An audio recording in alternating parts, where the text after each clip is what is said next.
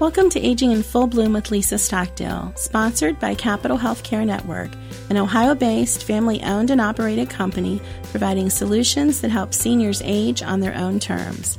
Those solutions include home care, senior living, nursing home and rehab care, and hospice. Learn more at capitalhealthcarenetwork.com.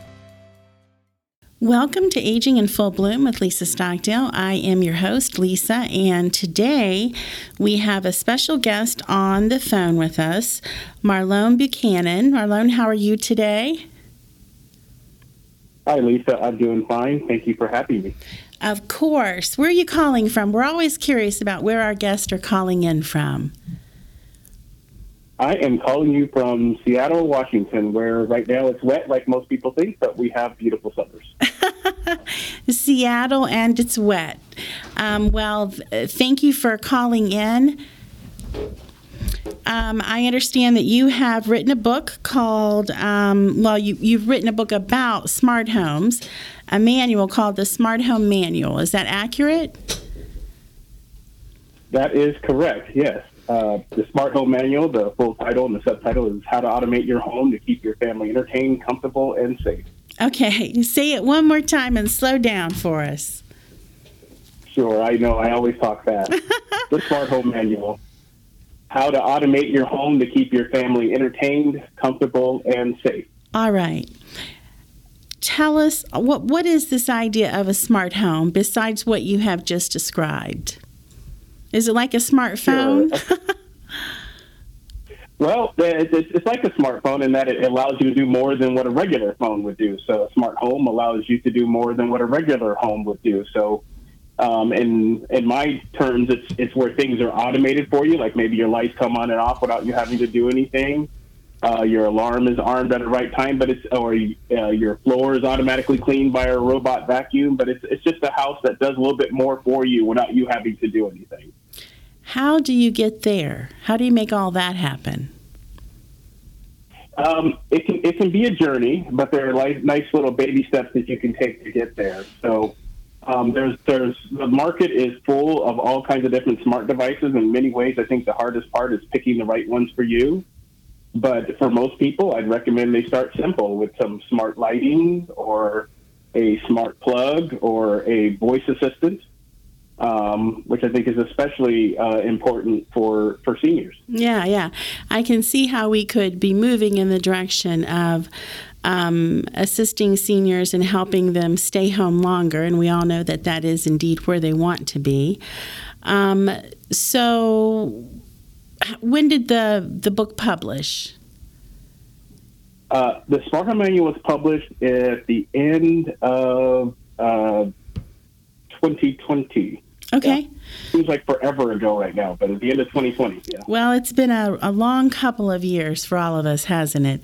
But the technology that you reference, I suspect, is all still relevant.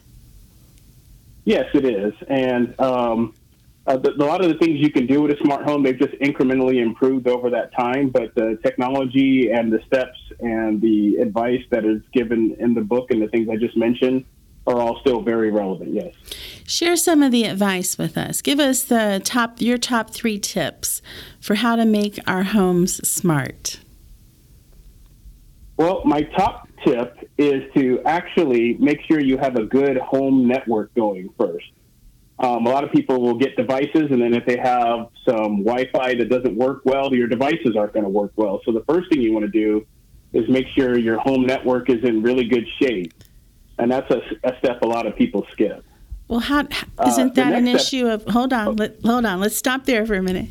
Isn't that an issue of just getting the right cable company, or is there more to it than that? There's definitely more to it than that. So a cable company or whoever is going to provide your internet, they'll definitely help you with your internet connection. And sometimes they have products they'll sell you to help you with your home network and Wi-Fi. But sometimes they don't, and a lot of times their products aren't the best. So what you really want to do is figure out, like, how many devices you're going to have, how big a home do you have, where are you going to place your Wi-Fi router? Does it reach your entire house, or do you need to get some type of mesh system or some type of Wi-Fi extenders to make your Wi-Fi a lot better? And then what they won't help you with as much sometimes is the security. And you want to make sure your home network is really secure. And how do you do that? Well, you want to make sure that you've got good settings on your firewall. You want to make sure your firewall is turned on, that you've got a good router that has a good firewall. There are particular settings that you want to make sure that's on your Wi-Fi. You want to make sure that you're using the later Wi-Fi security standards. Mm-hmm. You want to make sure that you have a good, strong password for your Wi-Fi connection. And there's a lot of more advanced things, but those are the basics that you definitely want to make sure you've done for your Wi-Fi network and for your home network. Yeah, and this is becoming more of an issue for a lot of Americans as they work from home these days, right? You need a strong internet connection when you're doing those Zoom calls. Nothing worse. I've got an office full of people sitting here smiling at me as I say that. Or if you are an older American or an older adult and you use that technology to communicate with your children who are out of state or your grandchildren, you don't want to constantly be getting dropped or booted out. And I know even in our own home, when I started working from home more in recent days, all of a sudden we started having internet problems. My son is a college student, and he's at home right now, and he would be downstairs in his office, and I would be upstairs in my office, and we were like, what is going on with this cable company? It had nothing to do with that. We actually went to Walmart and bought this little thing that we plugged in, and it was about $50, and life got better. Life got better, but who knew? What was that little thing that we bought at Walmart? Do you have any idea? It was probably a Wi-Fi extender, most likely. Yeah. Yep. And it was a cheap, inexpensive, quick remedy, but we had to educate ourselves on what was going on because we really didn't understand. We thought it was the cable company. Wasn't the cable company at all. Yeah, and there's, that is common. There's a lot of little different problems you can have with your Wi-Fi or with your home network, but you really want to get those solved before you start adding devices to it. And I'm not just trying to sell my book, but there is a whole chapter on kind of diagnosing what the actual problems are with your home network and then what are some of the things you can do to fix it. Yeah. And one of those things is what you guys ended up doing. Okay. And talk to me about the safety in terms of the computer. Is what you're talking about, does it help keep the hackers out and keep your passwords safe and your account information safe, or is that something different? It's part of it, but there's definitely a lot more you need to do when it comes to keeping your home computer safe. So I mentioned making sure your router has a good firewall that will help with people trying to get to your network and then having good passwords so people don't connect to your network that way and then they can get to your computer. But, it's good to have a good antivirus program, a good firewall on your actual computer, and most modern versions of Windows come with that now, Windows Defender, so you want to make sure and get that set up.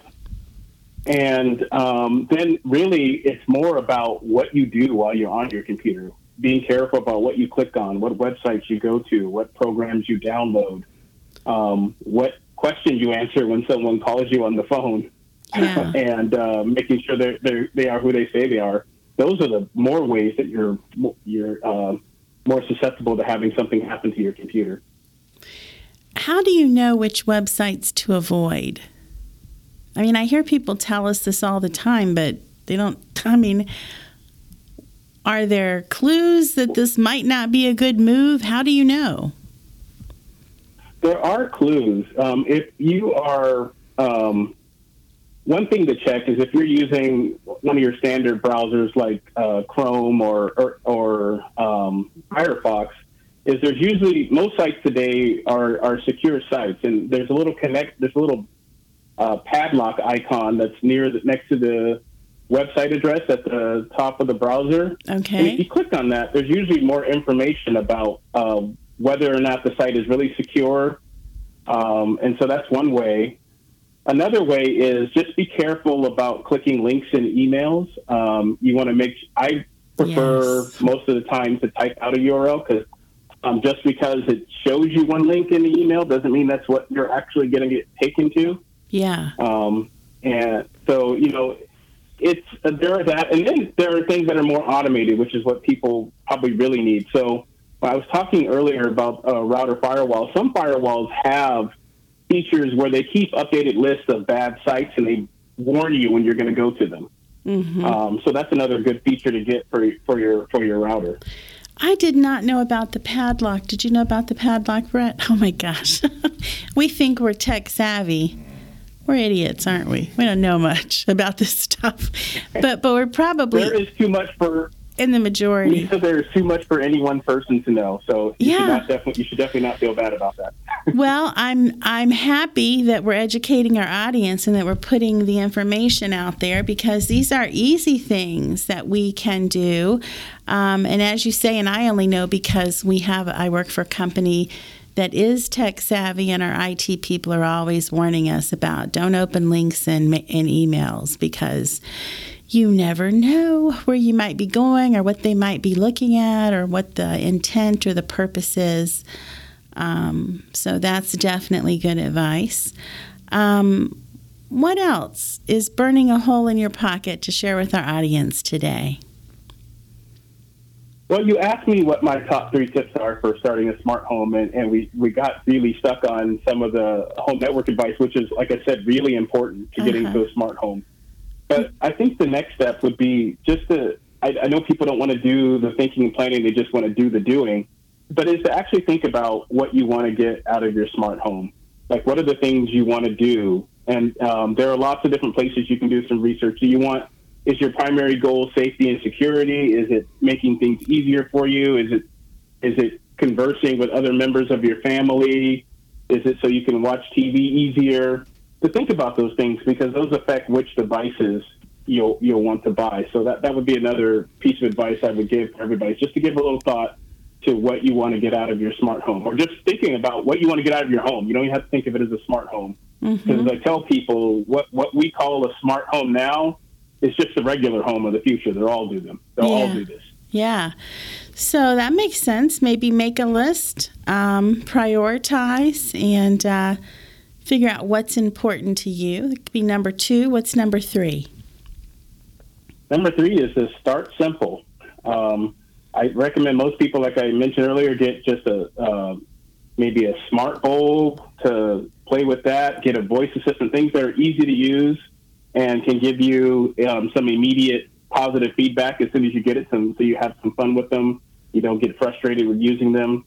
But my 3rd tip would just be to start simple and play with it, get more comfortable, and then start adding little pieces as you go. Yeah, baby steps, as you said. Don't be intimidated by the technology. It's here to stay. So we might as well embrace it and figure out ways to utilize it that make us happier, safer, and life a little more comfortable. Yep, that's right. All right. Hey, you also have a website. I want you to share that with our audience if they'd like to go that route before they buy the book. Sure. My website is called HomeTechHacker.com. And don't worry, it's not a scary site. It's not going to hack you. It's just just hacking. It's just a way that people use to say when they're just playing with technology to make it work for them. So that's the hacking I mean in that. And on there, you'll find lots of free resources and articles about how to do a lot of the things I just mentioned. So even if you didn't get the book, there's actually lots of articles on there about how to do it. There's checklists. So when we're talking about make a list of what things you want to do, there are checklists on there that you can get for free that'll help you do that. And there's also some links to some of my other books. I do have another book that I just released earlier this year. That's about one of the reasons I can talk a lot about home networks is because the latest book I released is the Home Network Manual, which is about setting up and upgrading and securing your home network. So you can find out more information about that. But the website itself just has a lot of stuff about smart homes, home technology in general, and how to make it easier for you. And I'll just tell you, until you emailed me and asked if we were interested in having you on as a guest, I didn't know there was such a thing as a smart home. So this is great information. I didn't ask you, but I'm curious what you do for a living and how it is you know all this stuff. Well, my regular day job is I'm an IT director. So I know what your IT people at your company are dealing with. So yeah. I have to tell people at my company all of this kind of stuff, too. So I'm an IT director at the University of Washington. And that's my day job. And I'm also, obviously, an author. Yeah. And were you self-published or did you have somebody else do it for you? I self-published, but I did work with a team. I have a couple of editors that I work with and some designers for the cover and other things, but it is self-published. And it makes another wonderful point that if you've got information like this to share, you're making complicated stuff user-friendly, consumer-friendly, and we need that. That there are ways to get the information out there without all the traditional paths that we think of. So thank you for being so innovative and sharing with your expertise. It means a lot. I am happy to do so. That is exactly my goal, is to make this stuff easier for people. All right. We will be sure to share your website when this podcast publishes. Parting thoughts, or did we about cover it? Only thoughts I have is don't be afraid. Just step through it. This is all stuff that's very important for everyone. It gets more important with the pandemic. It's more important with life as it's going. So my only parting thoughts are, you can do it. Just give it a try. That's a good parting thought. You can do it. And you make a good point. Life is different since the pandemic, and it's probably we're probably changed forever on some levels. And so we have to acclimate, and we have to be in the know. We can't be afraid and stand in the shadows, because that's not how we get where we're going. And where we're going is we're aging in full bloom. Thank you for being our guest today, listeners. We hope you enjoyed the show. I'm sure you learned a little something along the way. Till next time, may the road rise to meet you. May the wind be forever at your back.